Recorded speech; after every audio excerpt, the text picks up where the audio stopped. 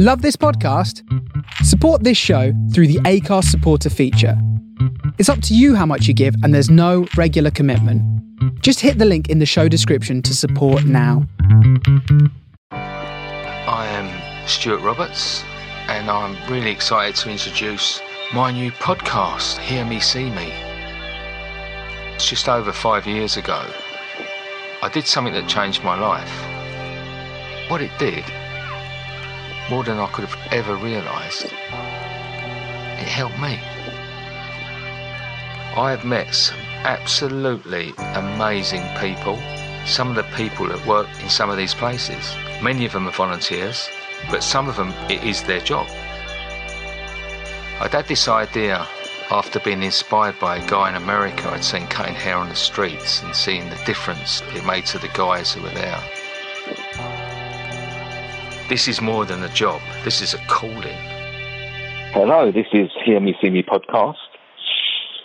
Stuart with an amazing British icon of the design industry, Bella Freud. How are you, my dear? Hi, I'm good after hearing that description. Is that how you feel most days? No. No. It's funny, isn't it, when people sort of, I get it sometimes with what I do, and you know, they say to me, you think, what are you talking about? Yeah. It's a good balance for the other stuff that goes on in one's own head. Yeah, all the things that we make life so difficult with. Now, obviously, I had to, because I'm not, anyone looking at me, generally, most days would realise I'm not much of a fashion guru. I'm normally walking around most days in a haircut, phoneless t-shirt, but and a hairdresser, I like a whole wardrobe full of black clothes. So, and I looked at him, but my goodness, your life story. I thought I had a colourful life story. It was just fascinating. I couldn't wait to speak to you today because, you know, it's really from the outside looking in, it's really fascinating. I know obviously, like, you've just lived it and it's just life to you, but can you tell me about what things were like growing up and stuff? Well, what struck you in particular? Because it seems a long time ago, and there are loads of bits of it. But, the bits. I suppose it was like the early part where you lived out in Marrakesh as a young. You know, I'm just thinking I was living in Essex. Yeah, I mean, you always want what you have. I mean, you know, it was the way you always want what you don't have, really. And I suppose I had it was quite an unpredictable childhood. It was very hand to mouth, and you know, my mother, we really had no money, and I mean, we really were very penniless a lot of the time, and that made a huge influence how we lived. And I think one of the reasons my mother decided that we should go and live in Morocco for a bit was because, you know, the cost of living was much lower. And, you know, even though my father, he had money, but he didn't want, and he was quite clear about it, he didn't want people to depend on him. And I think that was obviously really difficult for my mother, who was very young, and she was 18 when I was born. So, but we were a very tight unit, the three of us, and we went off to Morocco in a van, and which broke down all the time. And then when we got there, we moved around a lot. We didn't have our own home or anything like that. So it was, you know, I suppose it was quite a number, you know, had an effect. Yeah. I mean, I'm just trying to imagine it. And the thing is, what it does, it gives us a real sense of our need for security, I would think. I think so, yeah, because it sounds exciting and an adventure, but the things that are nice for children is routine. I mean, it's good when there's some, going any extreme of any of those ways. Too much routine, no freedom is kind of drives you around the bend, and no routine and no edit really. Is also makes you feel very unsafe. And but there were the things I loved about Morocco. I mean, when we got there, I blended in. I think I was 6.5. I was nearly 7, and then I made friends with all the beggar girls in the big square, and I learnt fluent Arabic really quickly. And I used to hang around with them in a sort of little tiny, tiny as in knee-height gang. Yeah. And they were amazing. I still remember one of those girls really well. And I got to see things from their point of view. And, their kind of, the harshness of their lives. I never, ever saw anyone's parent. And I suppose that's why I've always had a lot of empathy for people having their own hard time, people on the streets or people who are living in, under occupation or being marginalized or just bullied. Really, I've had an obsession with bullies my whole life. Yeah. And I suppose it started there. I think it beggars belief sometimes, though, that in this day and age, in such a modern cosmopolitan country, and that people are still in that position. Yeah. I mean, I go and you just don't expect it now. I mean, you sort of. It doesn't make it right, but you sort of expect it in those circumstances, in those times. But then when you come face to face with it in this, 2020, I go to Dublin. It's one of their biggest projects. And oh, really? Yeah, it's a lovely place, Capuchin Day Centre, run by Brother Kevin, and he's been doing it all his life. And they serve 300 people for breakfast and 500 for lunch.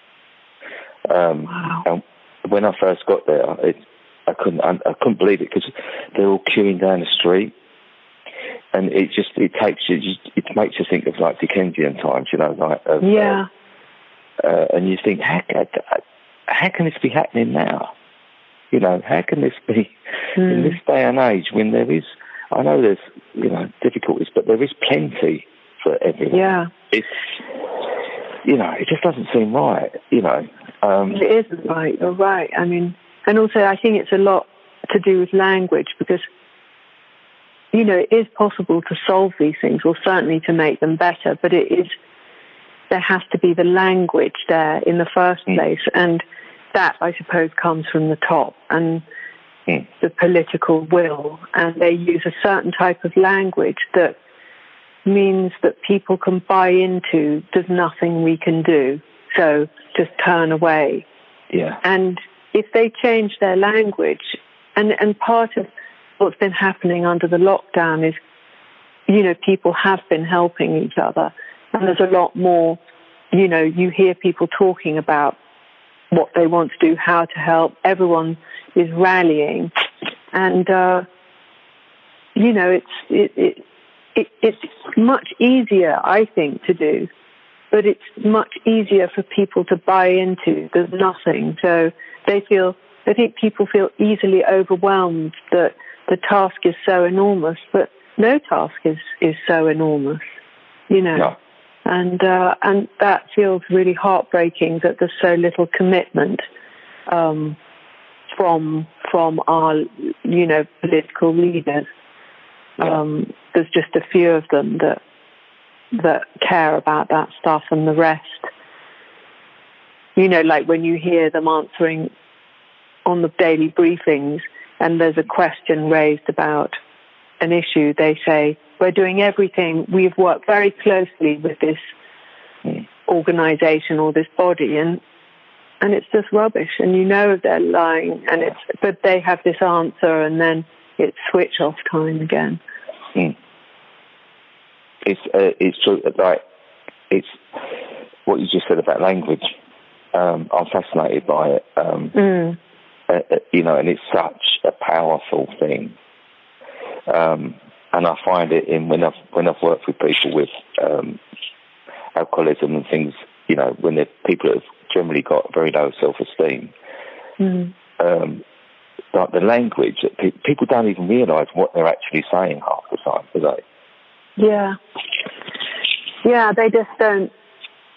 They haven't been encouraged to give it some thought, really. And and it's everything. I mean, people say love is everything, but for me, language is the language of love, and people can't know anything or imagine anything different without language. And that's, where you see people who are capable of creating real kind of change in society and positive change and beauty and stuff, who, like Mandela and Tutu and, even Oprah Winfrey, people who are just speak it and say it, but in a way that it's open for people rather than it's an attack or it's rhetoric, because people close up with that. So it's just such an incredible thing. And I suppose a lot of singers have that, even if they're not even committed to the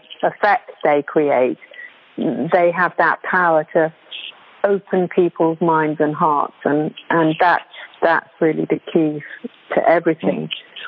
And I suppose, that's the thing about what you're doing. And in the little clip of the film that BT Papers have made, where you see people who are homeless, and you see this kind of moment where they're being treated in a kind of respectful way with dignity, and having a haircut, and it's incredibly moving. And you suddenly realise, we're all the same, and there are no lesser people, and it doesn't work for society if there are lesser people. It unbalances things. Someone said to me years ago, never look up or down, and it's just a nice neutral way of living then, because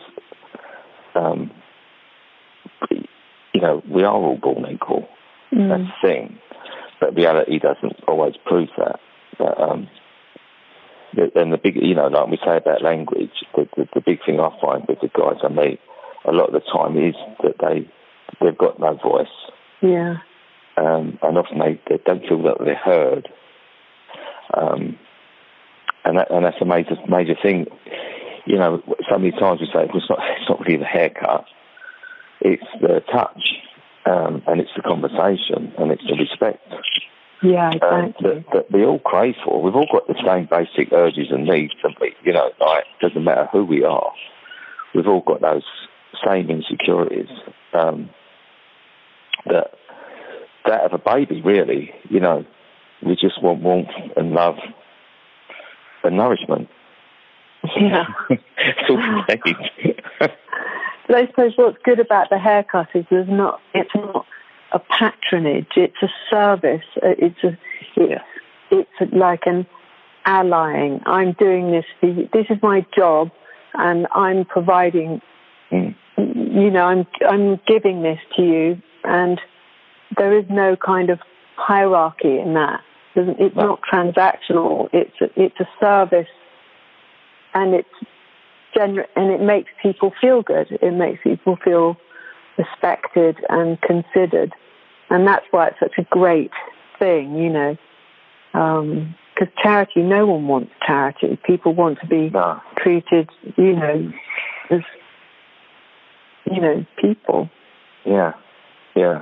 And I find that, as you said about when you was a child and you was with these children that had nothing, that you find that there can be so much positive and happiness in the most extraordinary circumstances, because we find we have such a great time a lot of the time.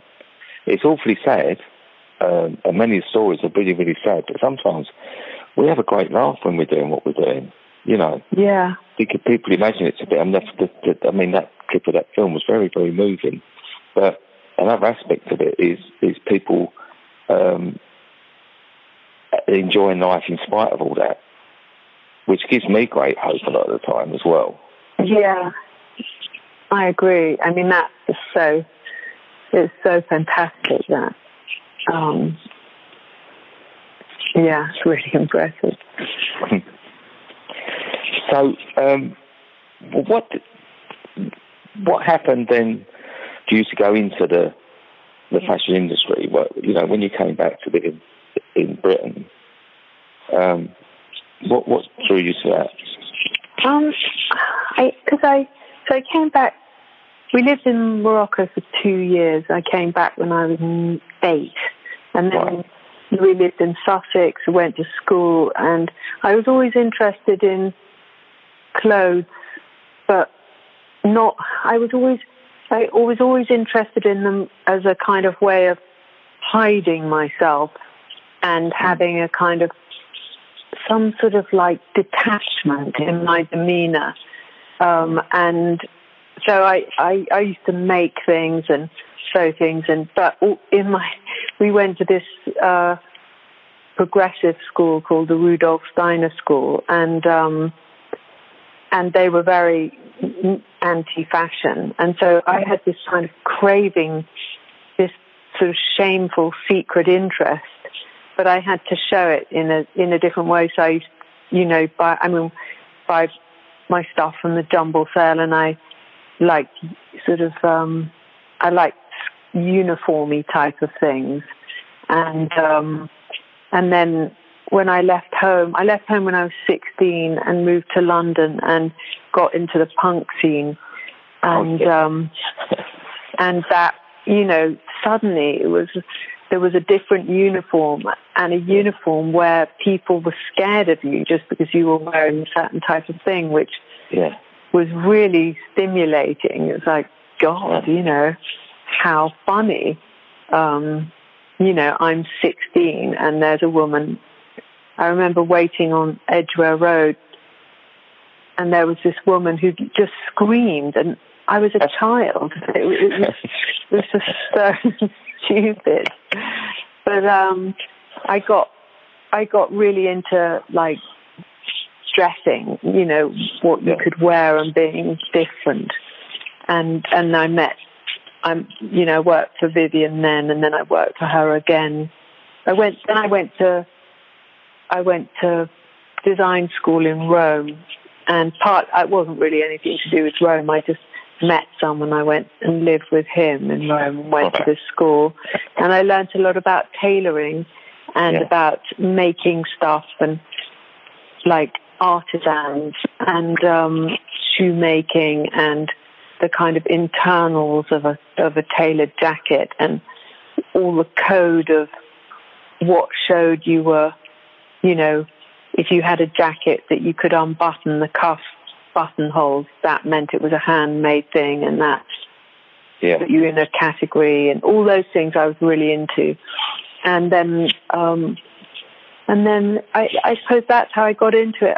I never really, I just did it, and then suddenly found that's what I seemed to be doing. And I always had a very strong idea of a look in my head that I liked. And that's continued. It's been going on for nearly 30 years. That time, that's young. So 16, going to London. Yeah. Was you scared? Yeah. I didn't really realise, but I didn't.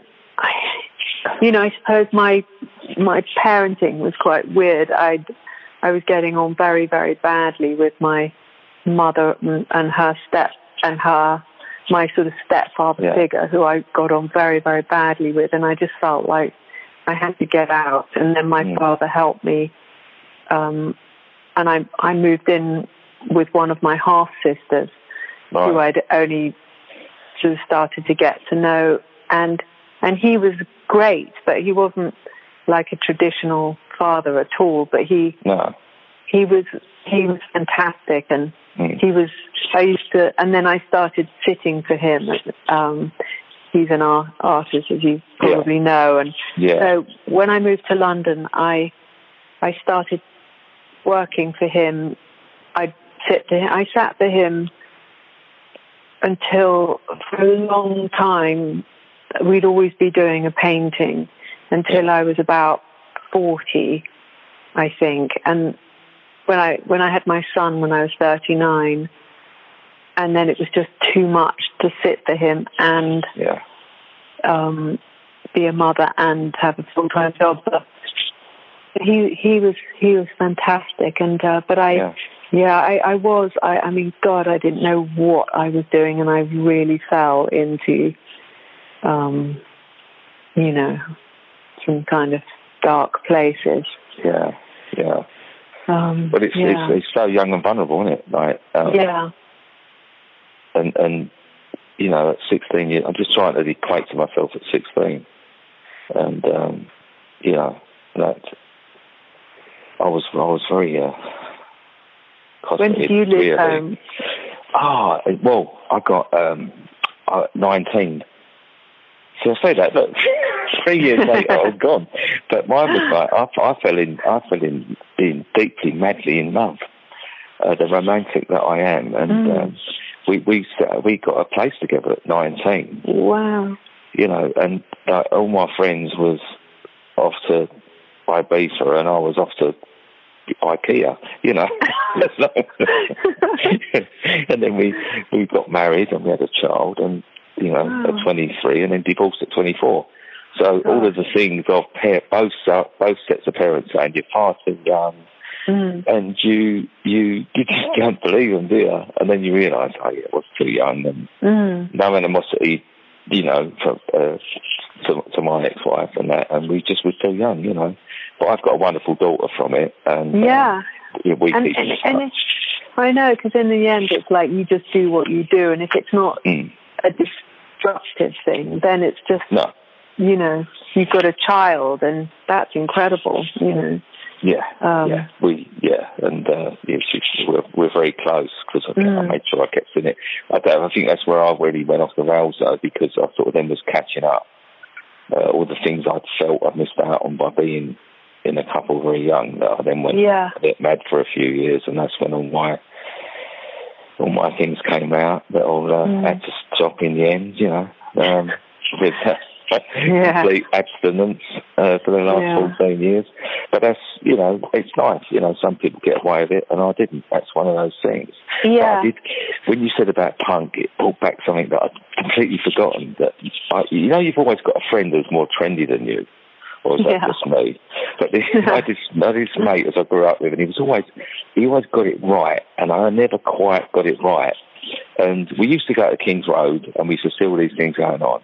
And I'll never forget, he bought, what did we have? Mohair jumpers, skinny trousers, and cowboy boots. Oh, yeah. Now, he got it off pat, and he looked great. My mum knitted me a jumper. No. No holes in it or anything. No, it was just a real sort of just this fluffy wool that she'd found. and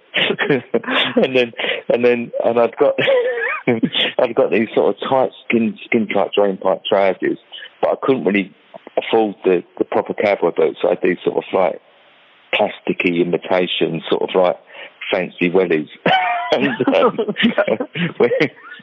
we met up on the corner. We arranged to meet on the corner to go to somewhere. And he I was always late as well, so he's waiting on the corner. He saw me coming, turned around and went home. Oh, God. He wouldn't go out with me. So crushing. We did, and then we ended up. We went to some amazing places. We went to the Blitz when it first started, and we sort of used. Did you go in when it was Bangs? When it was in Tottenham Court Road? You're probably too young. I remember going when I was 16. Steve Strange, when he had a night at. That's it. Yeah. Well, I'm 58 this year. Oh, okay, yeah. So yeah, it was about that time. Yeah, I went. Yeah, and then it moved to Great Queen. That's where we used to go, Great Queen Street. But we used to go to some others at Tottenham Court Road, all around there. But it was this all of a sudden this whole new world, because we were like 6 old boys, and then you just got into this world of all this wonderful creativity. Yeah, and, it was. You know, it was. Yeah, it was amazing, wasn't it? Yeah, and it's expressive, and I think that's almost what people. It's a shame, really, because there isn't much of that real individual expression now, is there? That's the thing. I'm hoping that will come back, or we'll have a new version of that with this, because it just got so high society, just all these stupid red carpety, everything about that kind of thing, what's on Instagram. But those clubs, things happened in there. There were, they were really exciting, and it was all about new looks and people trying stuff out, and it was so raw and so inspiring, and that hasn't been the case for a while. So maybe it will be more like that now. I hope so. I really hope so. I hope so. I think this, there's got to be. You can't go through something as cataclysmic as this without some benefit coming from it. And I think a lot of people have stopped and thought about what's important for them at the moment, and it's one of them stuff, isn't it, that people all of a sudden realise they don't particularly need stuff. Yeah. I don't know, Mr. Amazon's doing quite well at the moment, so some people are still clinging on. But just from I've got lots of kids, and I've just seen them change. Just through this process. It's fascinating, and it's all about that. They've gone into health and fitness. They're just training, and we're eating well. Yeah. The money we wasted on takeaways, and now we buy food and cook it. Yeah. And then, it's crazy that you, when you think you're being frugal, and then you realise you haven't been at all. No, it's like how to take care of yourself, how to live, isn't it? That's what the good side of what we've been through, if we're in a position to have that. Yeah. It's fantastic, I agree. What's happened with your business during this time? Well, it's actually done really well. I think I've been lucky in that the clothes I make were very suited to lockdown, kind of nice things to sort of lounge about in, and have online meetings in, and then we were quite well organised on the kind of internet, all that stuff, the kind of online shopping and things. And we've had it's been really instructive, and we've done really well during this time. But it's still, nothing is a given anymore. So every kind of week, it's like, what's the direction? Where are we going? Yeah. Then I think, the way I work is always, I figured out a while ago that, sort of quite a while ago, that the best way I could work as a fashion designer is to do what I felt I was best at and good at, rather than trying to be part of a fashion thing. And so, I've been used to operating in a slightly different way from mainstream, and that definitely worked for this scenario. I don't have a huge business. It's relatively small and agile, and and it's quite personal. I want it to feel, intimate, so that when you go onto my site, you feel involved and connected, and it's not just about a product and a brand. It's about, I suppose it's like how I feel about things, and that's what keeps me interested in the whole thing. So I think the sort of lockdown experience and the thing of not being able to be close to people in the way that you would normally be, those things, the things that are real, suddenly, are noticeably so. And so I just sort of did more of what I particularly believe in, the way the things we put on Instagram and mailers, and without kind of, being completely unprivate, Well, I don't know. It's really refreshing, to be honest, for you to say that you've done well. It's so refreshing because, when you do hear a lot, particularly my industry's really struggled. Obviously, because it's so hands-on that people aren't able to work. And even with the charity, we're not able to get our hands on a lot of people, and it's so frustrating. So I love success. I love, I agree. We need this good stuff. We need to know there's hope, and that something's going to come from it. And I think that's really what makes yours like an authentic brand, isn't it? That you stick to what you want to do, not what you feel.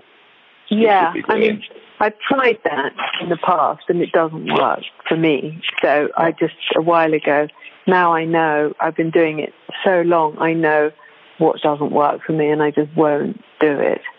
And, occasionally, there's some sort of, like, compromise to do with, like, things that sell well or whatever, but I have to believe in it, otherwise, and if I do that, then I just feel like, God, I hate this, I'm going. So, I found a way that works for me, and I really love working. I love my job. I love what I do, and feel endlessly interested, and it just feels like tons of new things that could constantly come out of it, which I'm looking at. I think you have to, don't you? I think if there's no passion, then and I think sometimes it's a shame when people hang on when it's clearly gone. And if ever I stop enjoying what I do, I will. Well, I wouldn't stop doing it. No, I'd hand it over to someone else who could run it forward, because I absolutely love what I do, and I feel for people who don't. I've got friends who hate going to work, and they hate that aspect of their life. And I think we spend so much time doing it, don't we? That you've got to be invested in it emotionally as well as. They say you've got to keep it. You shouldn't be emotional with it, but I don't see how you can invest in it. No, I agree. And so do you have like a team of people who come and volunteer, and do you invite people to come and how does it work with Haircuts for Homeless? Well, what we do, it started on my own, 5 years ago. I just went off and done it on my own. And then it just quickly grew because everyone wanted to come and help out.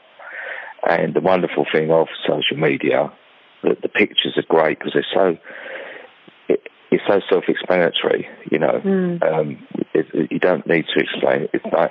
And people just came along and helped out. And we've now, in 5 years, we've got like 600 volunteers. I mean, 67 sites across the UK. We had plans to open quite a few more, but with this coming, I think what we really need to do is go back and shore up and make sure everyone's okay in the existing ones before we then push forward, because I think there's a lot of rebuilding got to be done, isn't there, after this? Yeah. And unfortunately, with our situation, it's knowing that, or preparing yourself for I always try to be positive, but you've got to be realistic. It's preparing yourself for the worst, because we are going to lose. We will have lost some people when we go back, and that's going to be a hard one to face. But the cure for that is looking after the ones that are still there. So, yeah. And that's my thing is the gratitude is the biggest thing of everything. No matter what you've been through, just feeling like you're making a difference just takes it all away. Also, I think if you work with people the way you're working with people, you see things that people don't even notice. And I love the idea that you could spot something and help someone out when someone wouldn't even see it was happening, but because you have a radar for that. Yeah. It's a great feeling to get that moment when the moment when they're about to go walk into the road, as it were, and you just see it and you're there and you're by their side. And I suppose it feels like, that is the greatest thing that you can be in life, is just to notice. And I don't know, that's really kind of like a big motivation for everything for me. But what now, after all of this time in your career, what motivates you then? Well, I suppose, a mixture of what you made a point of, the pleasure of success, which is such a gorgeous feeling, and the knowledge. I know that if I'm not being creative, I feel like I'm drifting backwards. So I know I have to do stuff pretty much all the time that I feel I'm going forward. And then it makes me relaxed, if I'm seeing something or reading something or talking it sounds a bit awful in a way. It's not like I just want all this information. It's like soul food. I want that. I want to learn. I suppose, there's loads of stuff that I'd like to know more about. I'd like to know how to do, and also things that I've had, things that I think, I could never do that. I think I'm going to do them. Yeah. I'm going to try. And then I find things out along the way. So I've got loads of kind of ideas that I'm going to explore, and I have been exploring, and it feels so freeing, this thing of like, when you're a teenager, you think, I just want to be free, and a lot of the getting off your head and stuff is you think that's how you're going to be free, and then it becomes the opposite, that you're just in a room and you don't have any freedom because you're trapped by your dependence. And the older I get, the less dependent I feel and the more kind of open. I'm not so afraid of something going wrong if I try it out, because I feel like it's only by making the first move in some way, or trying something or drawing something or writing something down, and then there's material to refine and shape. And I feel like that in my whole life that's what I'm looking at, and I'm really loving that. Do you think this time has given you more time to reflect on that, what you want to do? Yeah, I think it's given me the kind of sense of that I like being on my own a lot more than I noticed, and I like not going out so much, a lot more. And then I like making time for one-on-one, like I've been going on these socially distanced walks with people. And that's been such a pleasure. And I get so much from that. I get a lot of ideas about things. And I find my sense of kind of anxiousness is about, where do I belong in society kind of thing. has kind of diminished. I think I've got more of a sense of my identity being okay, and that's a really nice feeling, and it leaves me with a lot of energy for, okay, so what do I want to do? How can I help, really? I find I found out myself as well that I think the most gratifying thing is finding out who you are. And I'm still not quite there, but and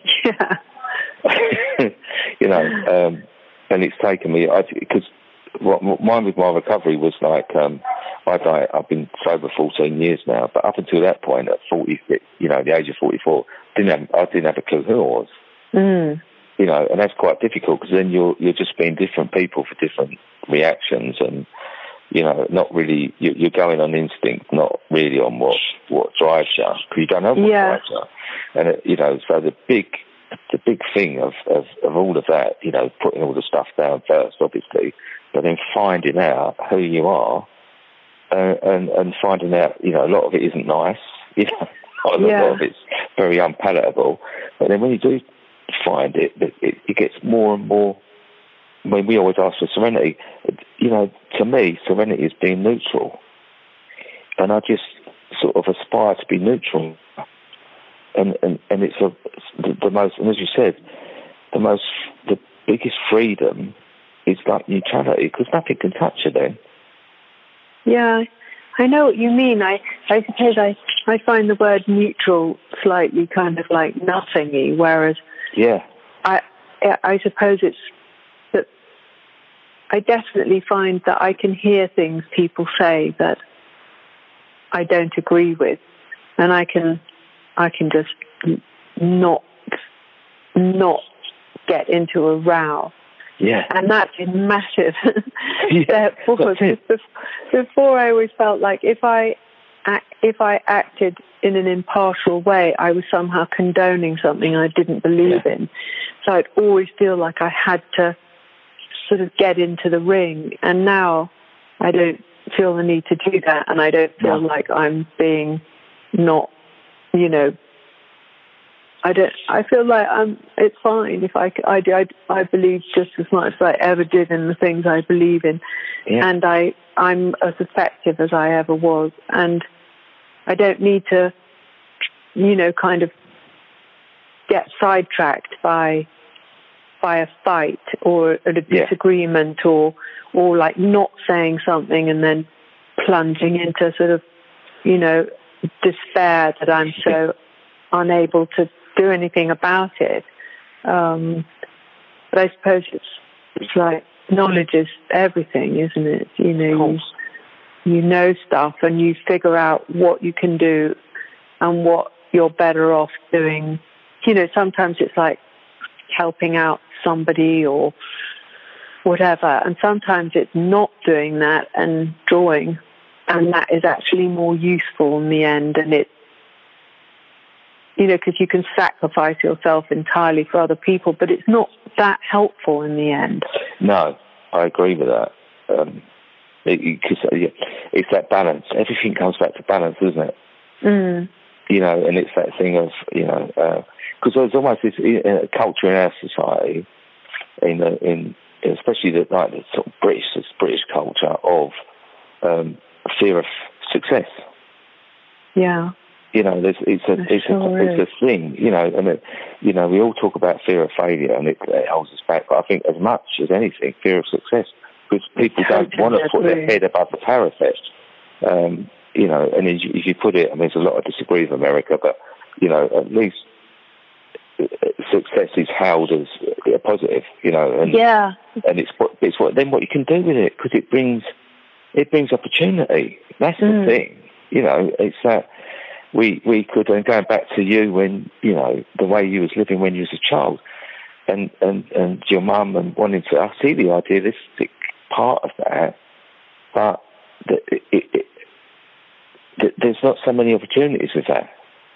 Yeah, I agree. There's a lot of sort of envy in British society, so people are frightened to be shine, and because people turn on them, and they really do, and it's so kind of it's just so mean-spirited.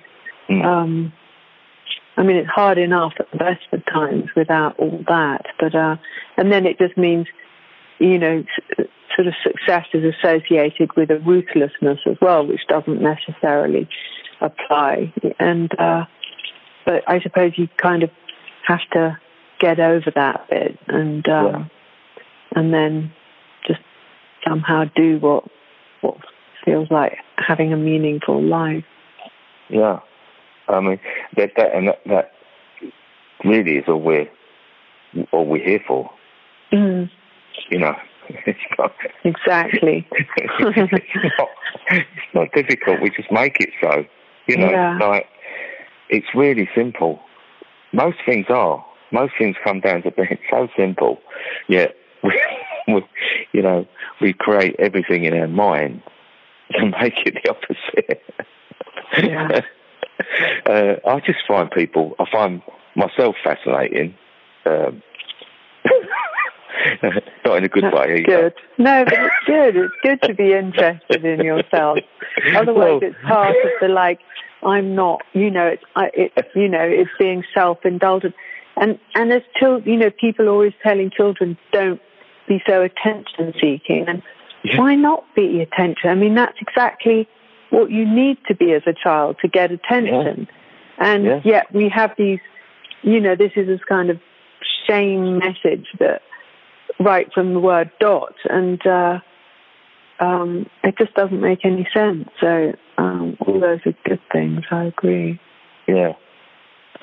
So where do you see the future now? After we come out of the swamp.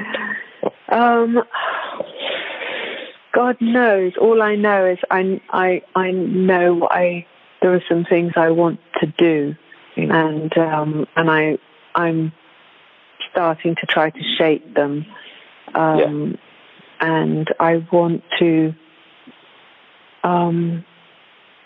be more free in the way I live. Not, I suppose what I loved about the lockdown is just not going into my office every day, but I've been very connected to the people I work with, and having some sort of confidence that I could be a bit more free. I'm so sort of beautiful in my working life. I will, I'll always show up. I'll always do something. I'll never take time off, those kind of things. And it's like, what am I doing this? I could do what I want and do my job very well. I love working hard, so it's not like that's what I want to get away from. I just want to try different rhythms of things and see, because otherwise I'll never think of something new. I want to sort of make it different so that I have new thoughts in my head. And I wouldn't mind a bit more travel. I've always hated travel, actually. Part of it, I'm sure it goes back to my childhood where it was so uncertain and insecure, and we never had anywhere to live of our own until I left home. In fact, until I got my own flat when I was about, I can't remember, 27 or something.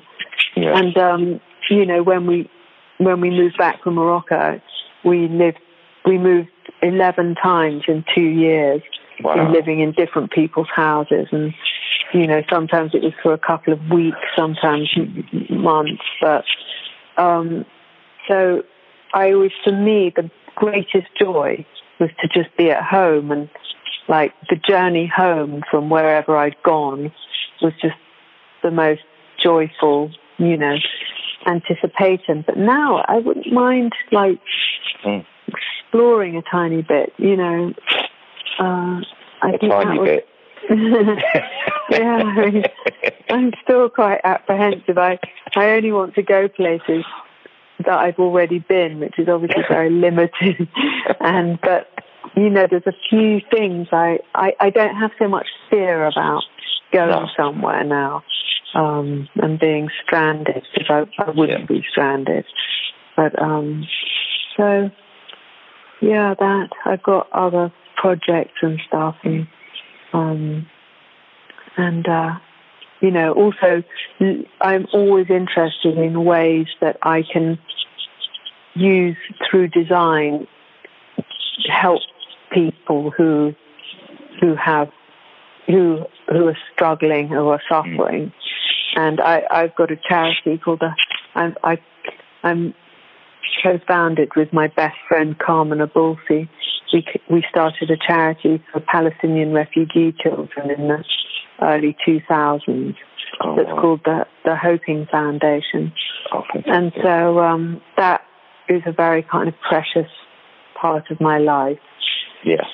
And and it's taught me a lot about, how to help people without demanding that people agree with me.